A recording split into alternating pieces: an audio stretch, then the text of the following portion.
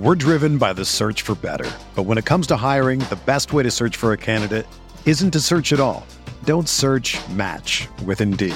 Indeed is your matching and hiring platform with over 350 million global monthly visitors, according to Indeed data, and a matching engine that helps you find quality candidates fast. Ditch the busy work. Use Indeed for scheduling, screening, and messaging so you can connect with candidates faster. Leveraging over 140 million qualifications and preferences every day, Indeed's matching engine is constantly learning from your preferences, so the more you use Indeed, the better it gets. Join more than 3.5 million businesses worldwide that use Indeed to hire great talent fast. And listeners of this show will get a $75 sponsored job credit to get your jobs more visibility at Indeed.com/Blue Wire. Just go to Indeed.com/Blue Wire right now and support our show by saying that you heard about Indeed on this podcast. That's Indeed.com/Blue Wire. Terms and conditions apply. Need to hire? You need Indeed. Think you know the Brooks Ghost? Think again. Introducing the all-new, better-than-ever Ghost 16. Now with nitrogen-infused cushioning for lightweight, supreme softness that feels good every step, every street, every single day. So go ahead, take your daily joyride in the all-new nitrogen-infused Ghost 16. It'll turn your everyday miles into everyday endorphins. Let's run there. Head to brooksrunning.com to learn more. Mayo Experience. Mayo Experience. Mayo Experience. Mayo Experience. Experience. Welcome to the Pat Mayo Experience, presented by DraftKings 2020 Houston Open. DraftKings picks and preview bets, one and done towards the end of the show. You want that? You hit the description. If you missed the Masters initial pricing show, fuck's wrong with you? Give your head a shake, pals. You can either go download that podcast or go check it out on YouTube on the Mayo Media Network. Remember to subscribe to Mayo Media Network because there's a ton of Masters content coming down. Now, before you go do that, smash the like button to this episode, and in the comment section, you tell me who's going to win the Houston Open. All right? New course this year, by the way.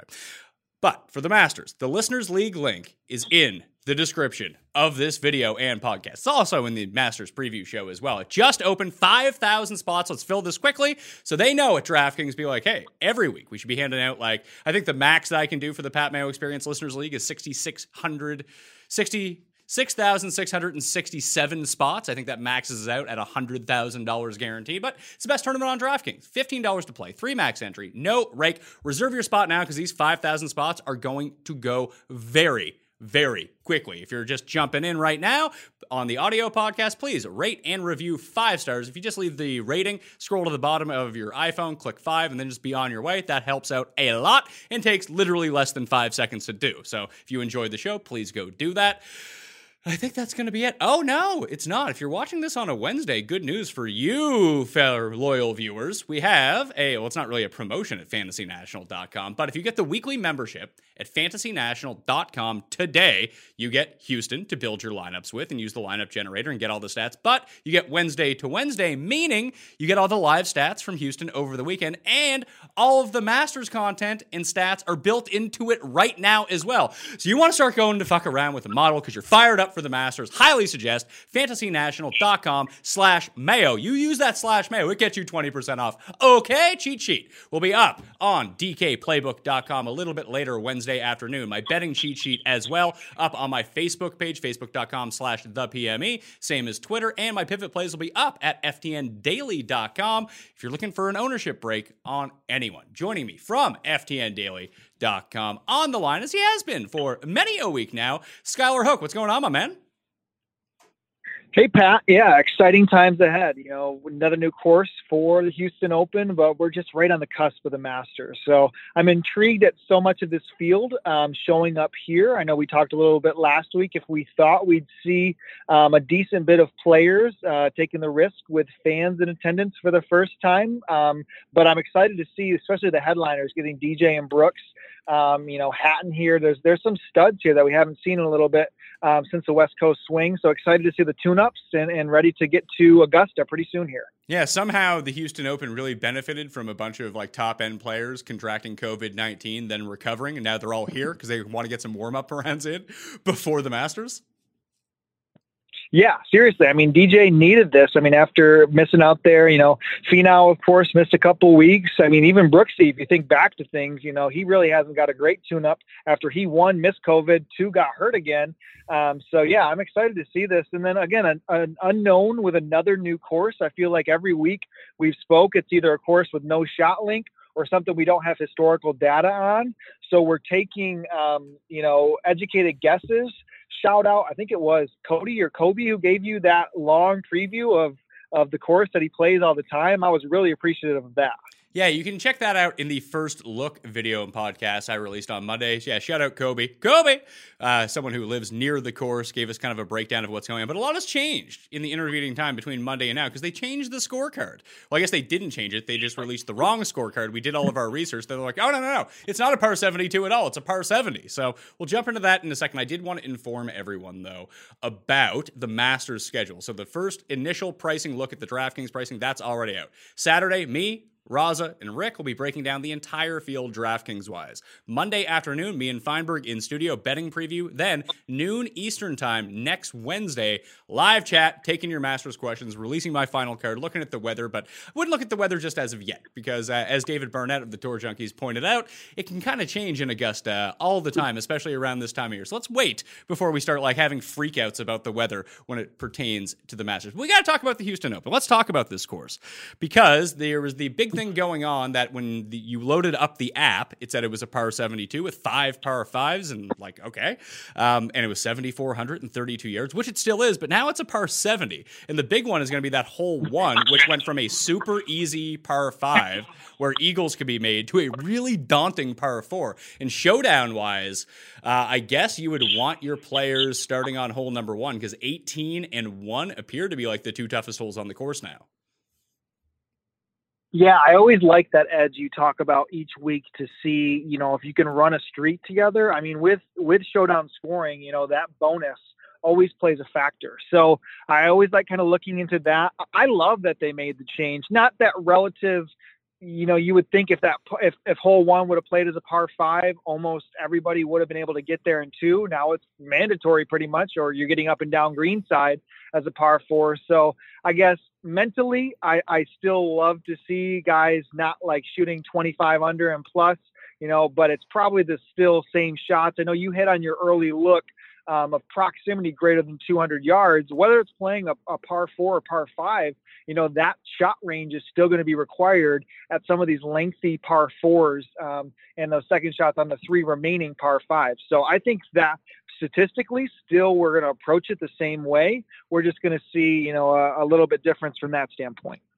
So when we look at the very top of the pricing board, there's 132 players in this field. Top 65 and ties will end up making the cut. We do have ShotLink this week. So if you want to play in Tournament Showdown or you want to make some live bets, fantasynational.com can guide you in that direction with all of the real-time updated strokes gained data from on the course. But if we just look at the pricing, we go to the very top. You got Dustin Johnson at 11.5, $600 cheaper. Tony Finau at 10.9, then Brooks, then Hatton, then Hideki. Call me a sucker. A lot of people do. But I like Brooks this week.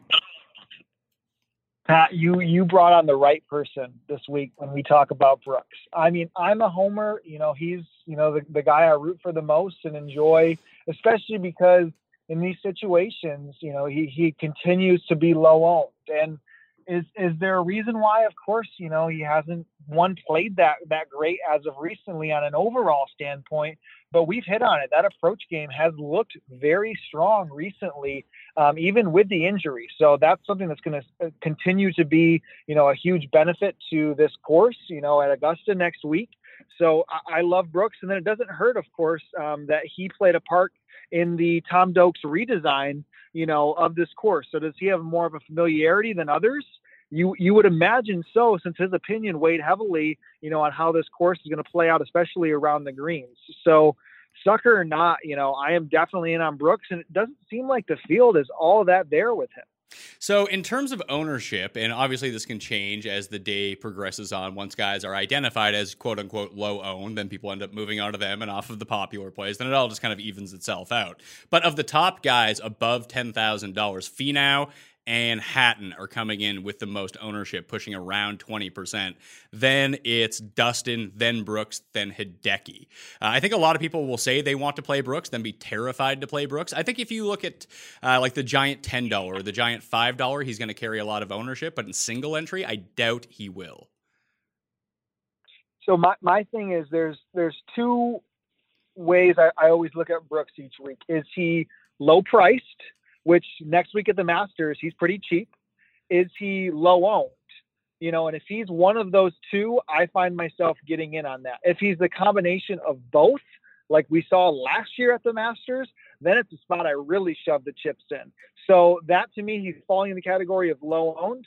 I'm good with that. Now, you know, if we talk about the Bass Pros, I'm surprised more people aren't getting this DJ because, you know, these are the type of fields, and obviously the odds correlate, where he is far and above, you know, the best player in the field. Do you worry about the layoff with COVID at all? Do you think it affected him? I don't know.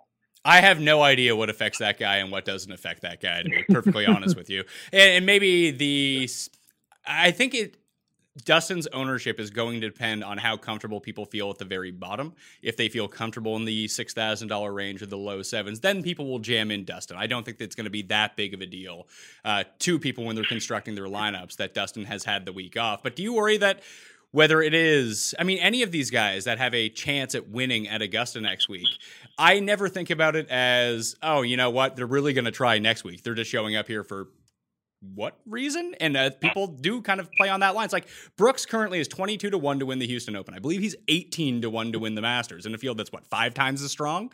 That I just don't get why. Like, is the narrative that Brooks isn't going to try this week and Dustin's not going to try this week, but Finau is going to try this week? I don't understand how people use that logic.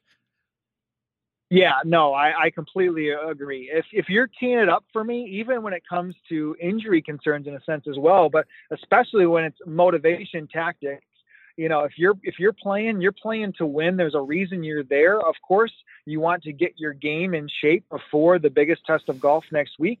But that doesn't come with, okay, I'm happy with finishing T25 and I'm not going to push it to try to win, especially if you're in the mix on the weekend. So I don't see any reason to think, one, those odds aren't crazy, you know, to think about either one week is wrong. You know, is it next week or is it this week? But, you know, I bet Brooks as well. And I just think, especially, Finau too. If you think Finau can compete and win here, you know, it should be reflective the same there. I'm not buying into that. If you're teeing up for me, I believe you want to win and you're not there just settling. So when we dropped, actually, let's not drop down yet. Let's talk about these top 5 guys. You had to power rank the top 3 for you. For me, it would be Brooks, then Dustin, then I think Hatton, actually. Yeah, I sadly think we are just straight aligned on that. I think the benefit of Brooks's, you know, price, $900, will be you know, a little bit of an upgrade down low. So Brooks would be one. I probably 1A, 1B with DJ. Like, I don't understand people. I mean, if you run stat models, if you look at it, he's clear 1 in every single category. You know, this could be, and I think people will play that factor of worried of his recent layoff due to everything. So I think definitely 1A, 1B DJ. And Hatton's just been so strong. You know, Hatton has just been somebody that we can rely on continually. I mean, he came out of the Zozo. Our CJ Cup did so well after winning the BMW PGA Championship, still was solid, you know, at the Zozo. So I think Hatton is a deserved third. But then you get the two guys that don't come across the finish line, and Finau and Hideki, and you're paying a premium for that when I trust the other 3 much more. So especially if the ownership's getting to Finau, I am more than happy going with the other 3 that we pointed out. It's so tough for me to pay 10-9 for Finau. And when he comes like 4th, then it's probably going to be worth it because he's going to do a bunch of scoring. And then it really depends on the relative finish of everyone else in the 10K range and what the opportunity cost of using him over someone like Hideki or Brooks was when it comes down to it. He's probably like the best floor of all of these guys, like historically speaking. Not, you know, I'm kind of counting in that Dustin could be dealing with a few ramifications of COVID and the injury as it pertains to Brooks Koepka. Are you worried about Brooks' driving?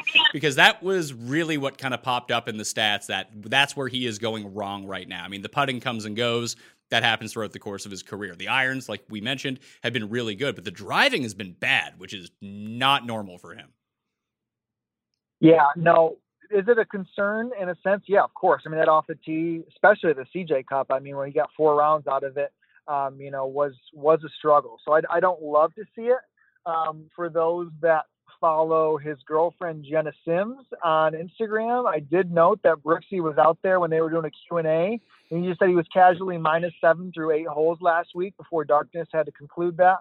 So here we are just finding more narratives to find around. But again, I like taking a shot. I even went with the complete degen move of parlaying him winning this week with next week because, I can't live with myself if he goes back to back and I don't have that 350 to 1 out there.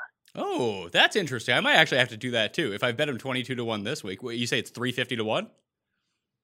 And that was 18-18. I think it was right around like 350 to 1. So I think those odds have moved a little bit. There's only certain books that let you parlay both. But this is my thing. If he is coming out and winning this week, his odds are going to plummet next week. He's going to probably be side by side, with Rory and maybe even Bryson if he gets that low, because people love to bet him at majors and they know he comes in good form. So I'd rather get ahead of it and take that chance. Per the stat modeling that I've done on fantasynational.com over the past 3 months is the limit that I've set. I went through how I built everything. I just mixed it up a little bit once this got changed from a par 72 to a par 70. I mean, again, it wasn't changed. It was just wrong when it was first reported and then got rectified in the reporting on Tuesday evening. Although that's a news dump. Tuesday evening during an election when you change the scorecard on the PGA Tour, maybe some people don't see it, but that's why we're telling you right now on a Wednesday morning what's going on. It's Dustin by far number 1 above everyone else, then Hatton, then Hideki, then Finau, then Brooks. Hideki is shaping up to be basically the pivot play from the top end out of all of the 10K and 9K guys for that matter. Yeah, I think the 9Ks get intriguing in the sense that, it's guys that have been in a Scheffler range, in the Henley range, they even talk about that, have just played quite well since the restart. I mean, Russell Henley, like we spoke about, I think it was last week, I mean, the approach game that he has blitzed with, if this was at the other course, I mean, he might be 10K plus with that course history.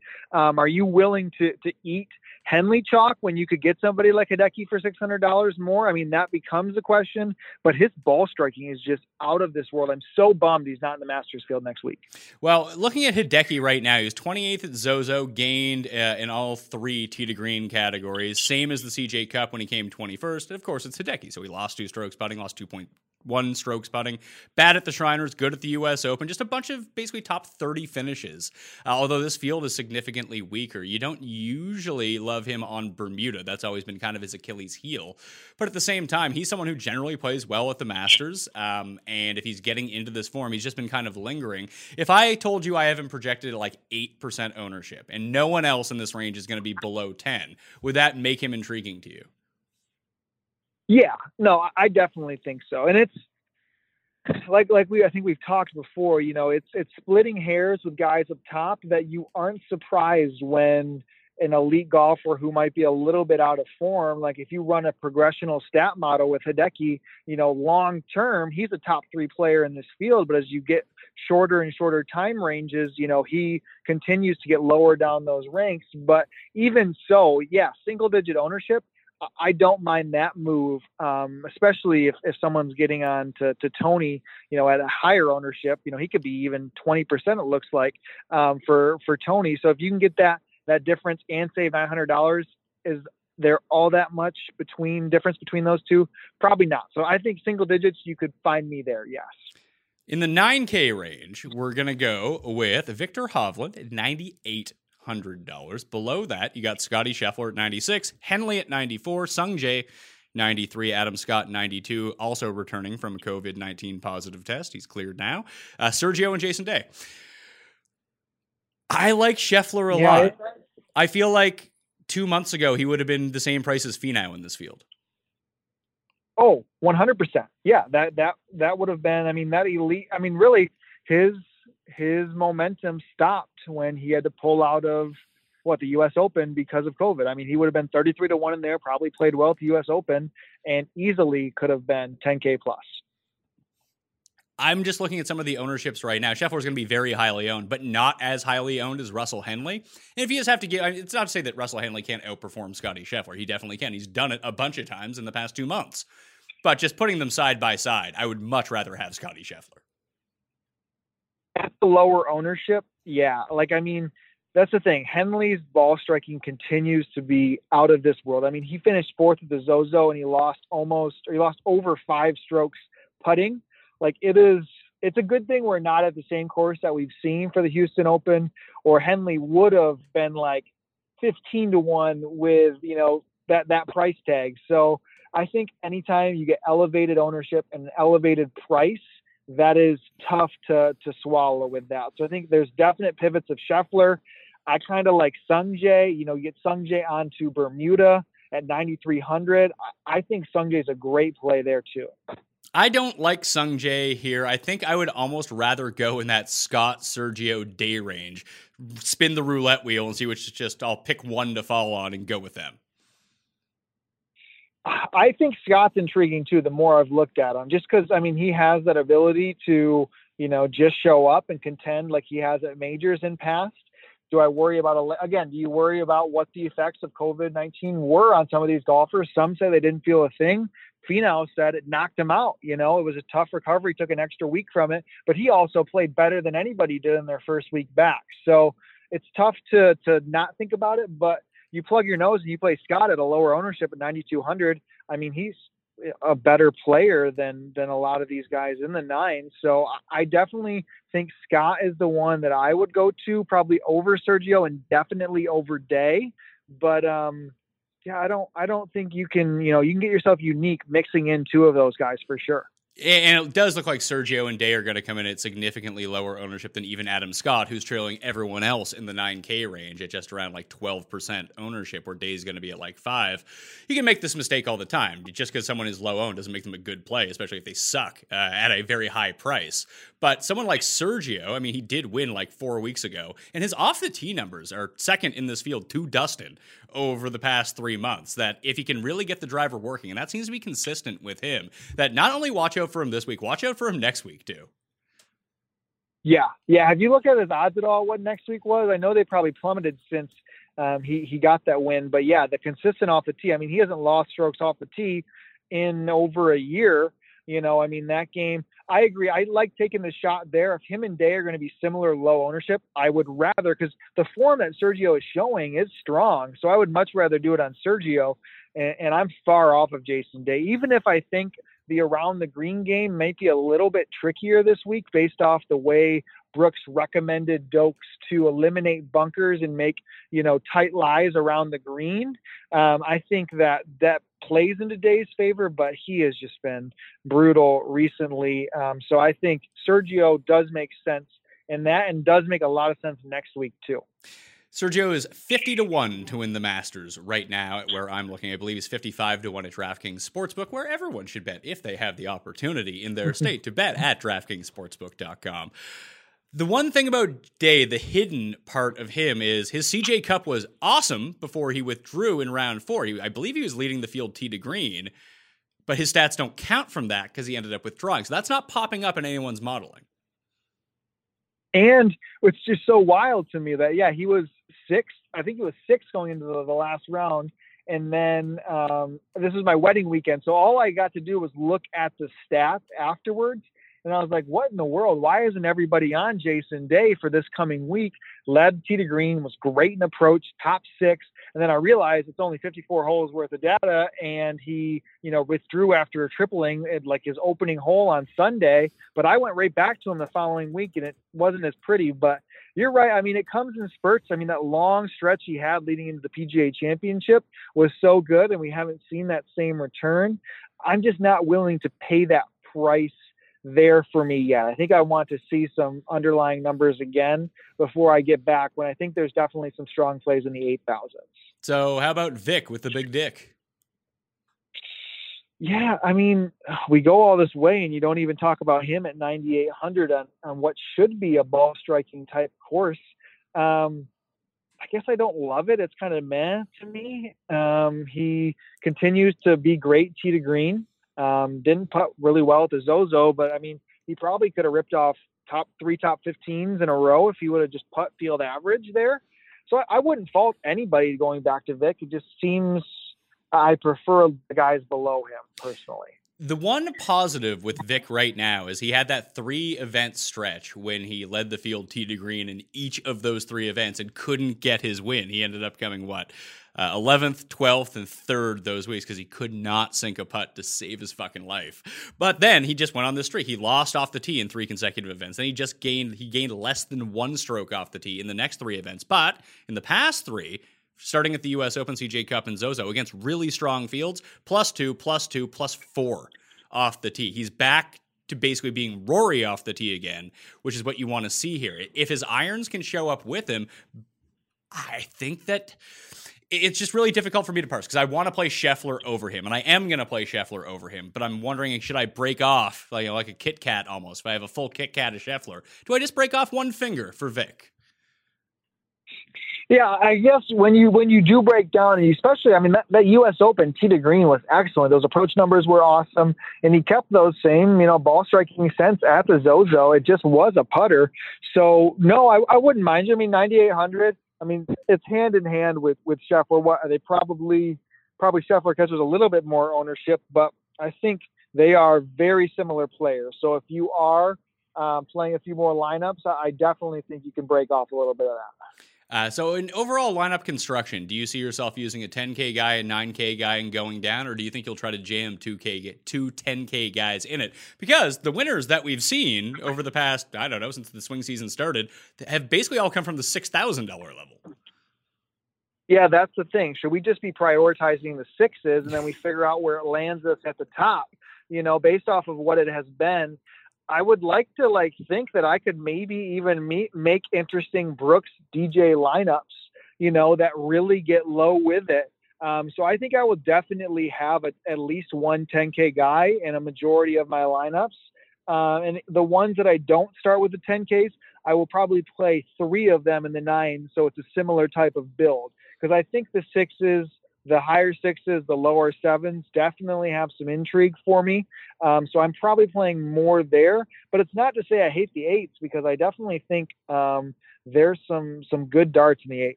So let's talk about this $8,000 range. I got 3 guys that I like. So if we go, Lonto kicks it off at 89, which is a lot of money for Lonto Griffin. So give me a pass on that one. And it goes all the way through Stuart Sink, who's $8,000. But I like the guys that I have stars next to right now. I really like Corey Connors a lot. I think that he is an excellent pivot off of Doc Redman, who I have projected to be twice the amount. They're basically the same guy. So just give me Corey Connors, who's won in Texas before, by the way. I love Cam Davis, but he's going to be super chalky. Still going to use him. And then for my pivot play in this range, coming off 2 pretty decent starts in his last 2. He was T13 at the BMW PGA Championship, a nice tight course. And then at the CJ Cup, he was T28. Tends to putt better on Bermuda. Shane Lowry. I'm glad you brought up Lowry. Yeah, I think he's pretty intriguing too this week. He played well at the BMW PGA Championship too in Europe, and he always plays well at that course. But I think there are some nice trends for Lowry overseas, and then sandwiched between what you talked about on the PGA Tour. I think he's intriguing. I agree with you on Doc when we're getting up there. I mean, last week was the week for him to really come through, and he played strong. No fault to him, but getting the elevated ownership and elevated price of him and Lonto, I'm going to pass there. Where I find my biggest intrigue, and he's not under-owned either, but I really like Si Woo coming off of just some really hot ball striking. I've seen, with him on the Bermuda, for his victories, it seems to be a type of course fit and green surface that might play right into his favor. One of the betting favorites, I know Jeff's big on him this week. I really do like Si Woo at 8,300. Yeah, I'm going to take a pass on that. And everyone knows how much I love Si Woo. Kim, chalky Si Woo, not going to be my jam. I'm sorry. It's probably the recipe. You're smart. You've been on the roller coaster enough to know when you bet them and when you play them, or when you do both.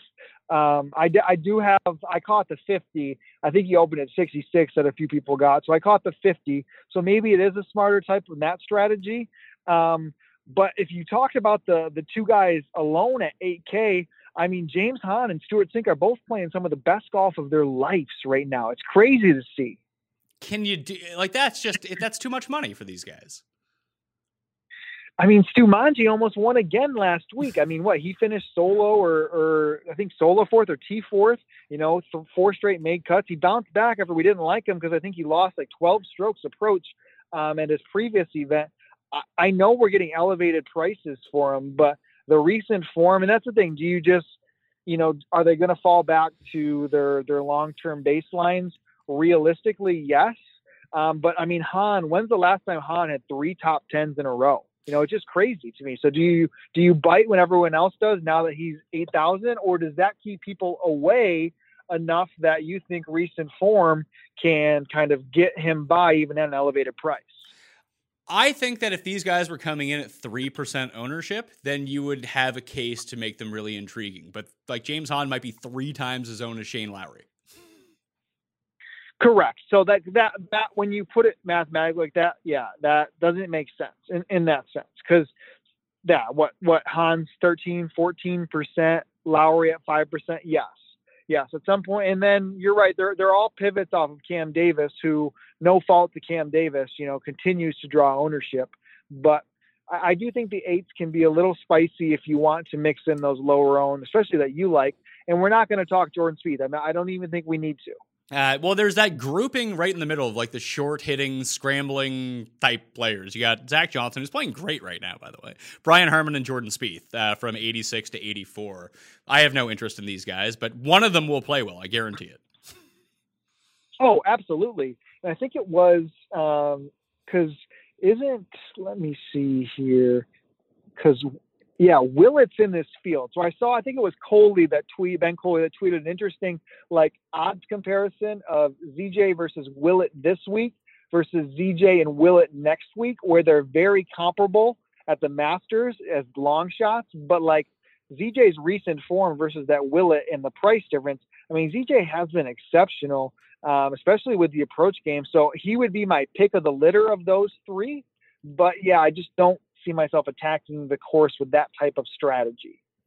I can see it. It's a really long course, but that didn't really bother him too much at the U.S. Open. But they're in the 3rd round of the U.S. Open. Dude couldn't miss a putt. So when you think about it that way, right now over the past 3 months, he's 3rd in this field in approach, but he's also 2nd in putting. Those things tend to go hand in hand. So when you look at him on these long par 4s, the 450 to 500 range, he is 11th in this field. He should not be 11th in this field, but he keeps making 20-foot putts. Now, can that sustain itself? Sure, it can. Probably won't, but it could.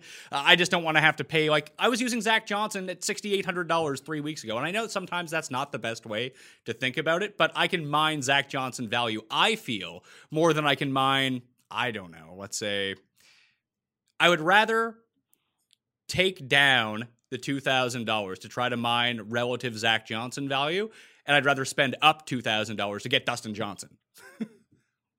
Yeah, no, that's a very fair point. And the thing is, we could look at those prices a little bit differently when we were at the Bermuda, when we were at Corrales. When we actually bring in some studs and these guys are getting into the 8Ks, it's different, because at these type of field strengths, you're right. ZJ was low 7s in the 6s not that long ago. So I agree that I think we'll end up, especially with how much I like the top, I'll end up sprinkling in the 8s, but being heavier in the 7s and 6s. So let's talk about the 7s. Do you have a list of guys that you like? Because right now, the ones I have targeted are Westwood, Van Rooyen, Sam Burns, who I think everyone is on, Martin Laird, and Keegan Bradley. Those would be my 5 right now, unless you want to sell me on someone.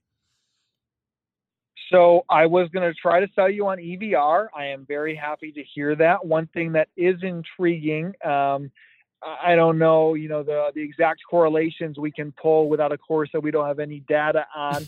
But on the European Tour just a couple weeks ago, Tom Doakes designed the Scottish Championship course, which EVR finished 6th at. He's somebody who's really good with those long irons. So I am a big fan of EVR. Westwood also top 20 that event and had some strong Euro performances, and his ball striking at the U.S. Open was phenomenal. So I am a fan of Westwood in there too. It does suck that, for a good reason, that, Burns is going to pull in that ownership. I think he opened at some books as triple digits, which I don't mind him in that sense, but paying up for Bermuda Burns, or paying $7,500 at 15-ish or higher ownership is tough for me. So I don't know. I think I really like your top of the board in that sense, where we are aligning over there with it. By the numbers, Harold Varner is second. Do you think anyone goes back to him after last week? I mean, I look at the ownership here, and I know he's probably going to crack double digits, but I'm surprised, people aren't going to be more over on that, because statistically, I mean, if I ran out a model, I mean, from a ball striking standpoint, I mean, he is a top 5 player on that type of model, especially once you reach into some longer term, and even a top 20 player last 24, last 12 type of rounds. So if people are going to jump off due to him and Stenson getting blown into the Bermuda Triangle, I think that I have no problem going back to Harry Varner. What about Stenson, though? Because he bogeyed like 34 holes in a row in the second round, then withdrew with an injury, I guess. But he's playing this week, so apparently he's fine. He's tuning up for the Masters. He's in the field at Augusta. He's won. Has he won in Houston before? No, he lost to the Herminator that year. I think it was 2016. Yeah. Either way, we know that at his peak, he's going to hit fairways. He's going to ball strike really, really well. We just haven't seen that in a really long time. The other guy we kind of throw into that mix, who I was on last week, was Russell Knox. I might go back to Knox again this week. He wasn't a disaster a week ago. He just got caught in that bad wave on Friday and just couldn't do anything. Yeah, I'll start with Stenson. I think we've talked circles around Stenson, me and you, over the last month, and just can't seem to land on anything. We find ourselves going back in, it feels like, when others have stayed away. You don't get a full read on how that second round really was, due to without any strokes gained data or anything. Because he was under par, I thought, the first round, and probably going to make the cut before, he opened on that bogey barrage. But I think I'll still take the pass this week. I don't hate, Knox in that sense, where some of the underlying numbers, like you said, still trended up pretty decently for that. This is the first time we see Party Marty since he won at the Shriners. You think he's got anything left in him? Because he's made, 1, 2, 3, 4 of his 5 cuts since he's played since the restart. I guess 3 of those, or one of those was on the KFT. So three cuts in a row on the PGA, with the one before his win being a top 30. So maybe Marty stays hot. I'm in on Marty. I'm definitely going to use him at 73. He's top 10 in approach, top 10 on approaches from beyond 200 yards, top 10 in opportunities gained. He's won in Texas before. I like him. He's cheap. He's. I don't get why Stuart Sink is priced and James Hahn are priced like they are, but Marty is priced at 73. Yeah. I can agree with that. And then the other one, once we get kind of in the lower sevens, we brought him up last week. I thought he was going to break through after we told everybody that he didn't have any upside. With Adam Schenk finished 26th again. So he's stuck outside of the top 25. He can't break it. He makes the cut, but he cannot get inside the top 25. Which, this is a much better price point for him than what was he last week? $8,300? Yes. Yeah. So this is, I mean, again, a discount from that. I feel much better with the safety. And now I think it's 10 cuts in a row he's made with Adam Schenk at this price. And I mean, he was top 10 for close to 54 holes. So I think that is fair with Schenk. Are you getting into Luke List again in Texas here? No, I'm not going to go with List. I'm not going to go with Schenk. I'm going to go with the inventor of basketball, Matthew Naismith. Okay. Tell me. He's just been really good since the Shriners, basically since the restart. When you go and look at what he's done, he's gaining strokes putting again, which is really nice because he had lost in 8 of 10 overall. Not a ton, but enough. Now he's gained over 3 and 2 straight, which has really propelled him up the leaderboard. But if you're going to finish inside the top 20, you're going to need to gain strokes putting. But it's the ball striking that's been really good. So 41st at Corrales, then 17th at Sanderson Farms, gained over 3 strokes ball striking in both of those and around the green as well. Shriners, he was 8th, gained almost 5 strokes on approach, gained off the tee as well. He's draining a few putts right now. He just seems to be in a groove. And I don't think that anyone is going to use him. And just looking at the past 3 months in this range, if you're looking at the guys that actually peak in terms of the stats, Laird is the best. He's number 8. Ventura is number 19 for me. Keegan is number 18, who I am playing. Piercy's 21.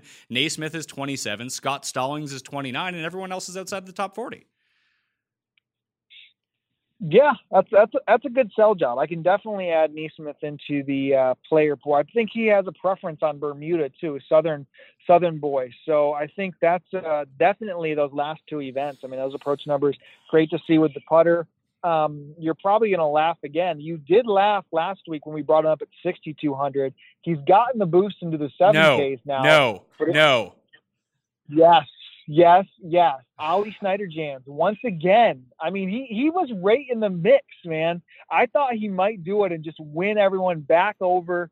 I really wish, and he came out and said that he was preferring he got this top 10 invite into the Mayakoba, I think, or the RSM, I think it was, where it probably would play into more of his favor. But, I mean, Ollie looks great last week. I get it. I'm just not going to let Ollie break my heart again. I'm just not going to let him do it. Until he establishes himself and gets back on the PGA Tour full time, I'm just not going to believe that he was what he once was when we were just riding him every week and he was churning out top 20s and not being the guy who missed the cut at plus 20 every week. It's fair. I mean, there's definitely, some scars that are there for many people, but it was great to see him play so well last week. I do think, $900 price increase is a bit much as we switch field strengths. So it's not like as much of a saver as what we saw. And I think there's other very interesting plays in the sixes, but had to bring him up because I know it would get you tilted a little.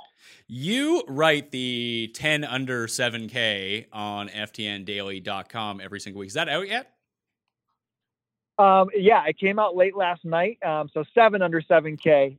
Elliot does the 10 under 10%. That's right. I get everything. I get everything mixed up. I apologize, Sky. I apologize for that. You're good. But yes, it came out last night. I figured it was a good time on Twitter to not send any content posts in the middle of quite a chaotic scene we've seen here. But yes, 7 under 7 is up. In the first one, if we would to jump into the higher part of the sixes is I liked Austin Cook. If you talked about Neesmith kind of popping in a kind of a one tournament sample in a sense, Austin Cook has had some really good ball striking that he saw at the Shriners, but he had made his previous, until he just missed at the Sanderson, he had made 7 cuts, I believe, in a row.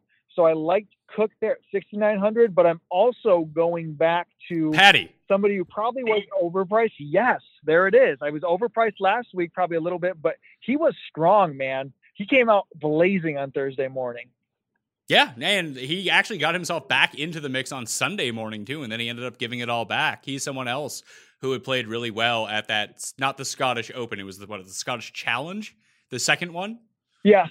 Yeah, so Scottish Championship. Yep, he finished 9th. Yeah, so he is another one coming off a decent week. Yeah, I'm in on it. $6,800 is a fine price. Perfect. Yep. I really do like Harrington, and people were tweeting me early on Thursday morning, like, great call. I was like, man, we're quite early here. I was hoping we could get the first round leader, but yeah, Sunday he came out. I think he was like -5 through 7. Him and McCarthy were lighting it up. So, but yeah, those are my two in the top range of the sixes that I like a lot.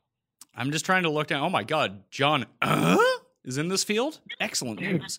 What about? Hey, I wrote him up too. Oh Jesus! I like Johnny question marks. Oh, okay. What about Molinari? $6,600. Worth it, man. Like, I would love to see it, but at Shriners he was kind of bad putting. Molinari just kind of meh. I mean, there's no reason to play him other than you think he can just snap his fingers and find what Molinari was before. And is that way better than anybody else in this range? Absolutely. He was the best player in the world realistically not that long ago. That summer he was the best player in the world. So to see him down there in this field, of course, it is shocking, but I still play the wait and see because, the ghost of Molinari is still on the back 9 at Augusta. So he's going to have to face his fears next week. Yeah. Is this a Will Gordon course? It's probably more of a Will Gordon course than I thought last week was going to be, and he played well. So does that pique my interest a little bit more? Yes. It seems to always be a crowd favorite, maybe because it is the talent. He was so good. What was that at the Travelers? I think when he finished 3rd. Yep. So good in college. Like, I love the talent. He's somebody who's off the tee game can play with the best out there. So if that's him coming to play, yeah, I prefer him this week than last week. And he didn't really have much of a price difference, even after his best performance in quite some time. Then I just have my regular Texas guys that I go to, Ortiz and Landry. But I don't know. I've probably just bet Landry first round leader. Yeah, I mean, he does have that first round leader pop upside in him. He also has winning. He also has winning upside for like people down in the sixes. He has 2 wins in the past 2 years. No, I completely agree. I mean, and they are just out of nowhere. So no, especially when you get to Texas. I mean, I am still salty because if you remember who he beat, I think it was at the Valero. I thought Molinex was going to do it. Oh yeah, Molinex. I had that chip. It sucked. Yeah, it was the chip on the drivable par 4 17th, the 71st hole. He put it short left of that bunker and then just missiled it into the bunker and couldn't get up and down. Just make that birdie. Feinberg cashed Landry at 175-1 that week, and I had Mullinix at 250-1. I was like, let's go. And then he ended up winning, and I did not win. That was not fun. But then was he the one who outran Rahm at Career Builder that year? Was it Rahm or was that this year?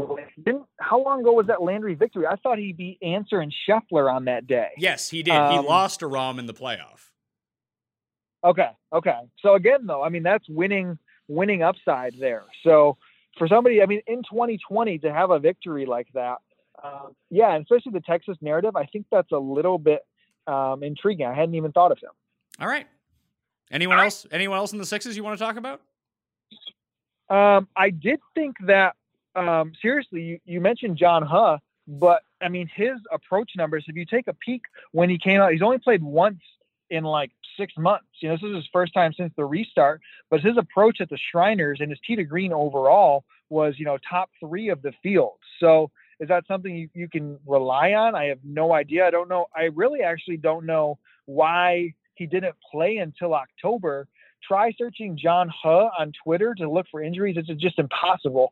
So I really couldn't find what was going on with him, but those approach numbers were kind of lights out the last time we saw him. And the other interesting one I'd bring up, we probably hit on every single Euro in this field almost, but Justin Hardy is at 6,500. No. Okay. What's he going to do? Gain 13? He played okay. Listen, if you want to correlate your lineup with Luxac putters, you might as well play him and Spieth together. You can play Spieth, you could play Denny McCarthy, you could play Justin Harding, you can play Graham McDowell, you can play Maverick McNeely, you can throw all those guys into the same bucket.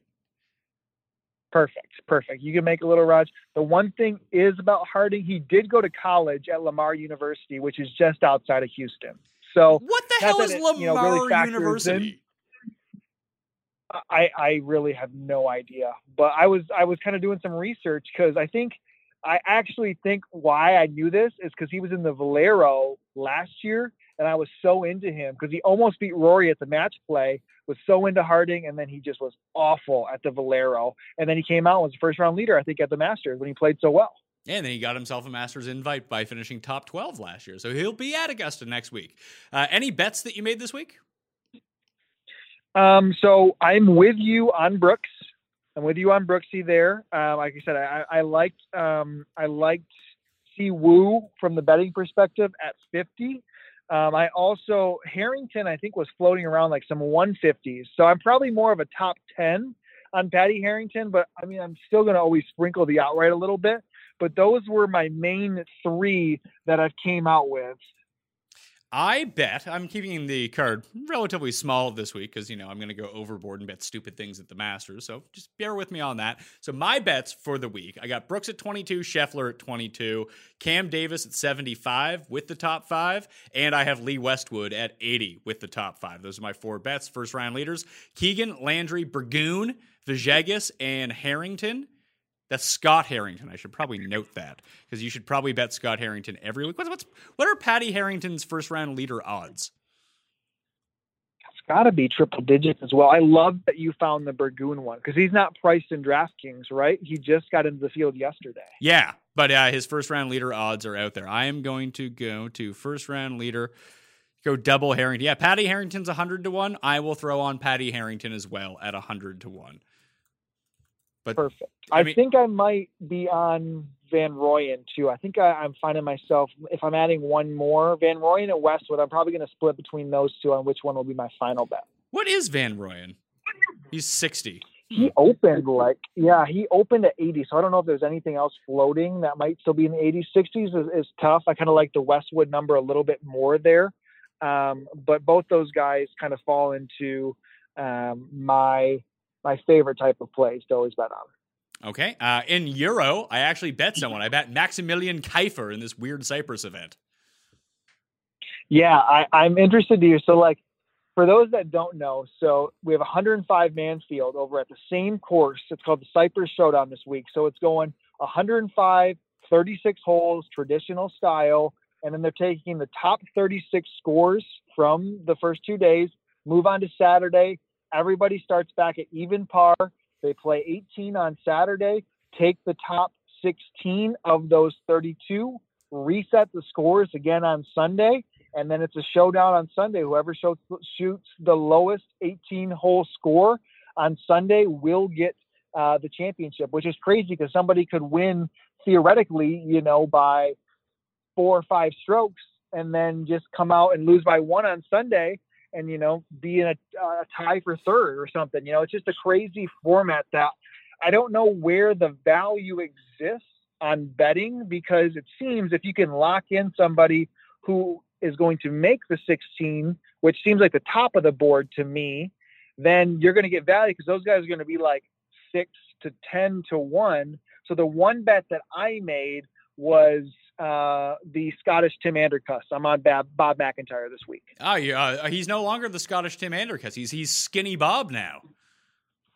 He does look good. And he came out and said, because he struggled since the restart, he was hurt a little bit of the wrist, fired the caddy, has a new caddy. And he did say, and I saw some reports afterwards, and of course, he finished third last week. He said, felt great. This is the best, I've kind of felt, put in some work after he withdrew from the previous tournament. And said it's the best he's felt in some time. Good to see the success pay off. So there was a 33 on Bob when it opened. I think it's 28-ish now. But if he makes it through to Sunday, and I also think in a sense, this might be a chance for guys that struggle on Sundays, which a lot of the European Tour players seem to do. It seems like no one ever wants to win, that, you just have to shoot low on Sunday. There's no question asked. So maybe that mindset of winning or holding a lead is eliminated. So someone like McIntyre, who hasn't won yet, or even Dietrich, who's the field leader, might have a little less pressure on Sunday because they know everybody's got to do the same thing.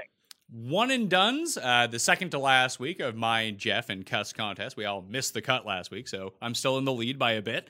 I have Scotty Scheffler as my one and done. Jeff is using Kim, and Cuss is using Russell Henley. So chalk Russell Henley and Cuss one and done. Not a recipe for success there. Sky, tell everyone what you got coming out for the Masters next week.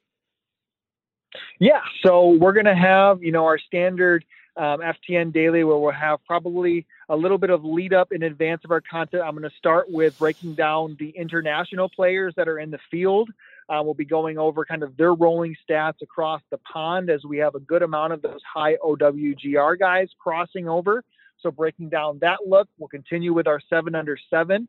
I'm actually going to kick off a little bit of Masters talk this evening. I'm going to hop on the Jeff Feinberg show at about 10:15 tonight for us to talk through a little bit of early look into the Masters as well.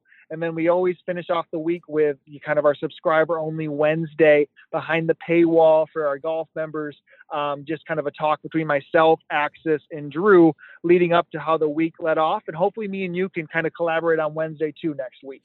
Yes, I will be doing the live chat noon Eastern on Mayo Media Network. Sub now to that next Wednesday. That'll be live. Betting show with Jeff Feinberg, Monday. DraftKings pick show. I'm going in reverse order now, actually. With Ben and Rick is going to come out Saturday. So there's going to be a ton of Masters content. But like I mentioned off the top of the show, if you get a Fantasy National membership today, the weekly membership, you get to go Wednesday to Wednesday, which gives you Houston pre-tournament, Houston in-tournament stats, and all of the Masters up to tee off. So use /Mayo at the end of fantasynational.com and get yourself 20% off. I believe it comes to $7 for that weekly membership. So good time to invest in fantasynational.com. All right, I'm Pat Mayo. Thank you all for watching. I'll see you next time. Pat Mayo Experience! Experience! This is the story of the one. As head of maintenance at a concert hall, he knows the show must always go on. That's why he works behind the scenes, ensuring every light is working, the HVAC is humming, and his facility shines. With Grainger's supplies and solutions for every challenge he faces, plus 24/7 customer support, his venue never misses a beat. Call quickgrainger.com or just stop by. Grainger, for the ones who get it done.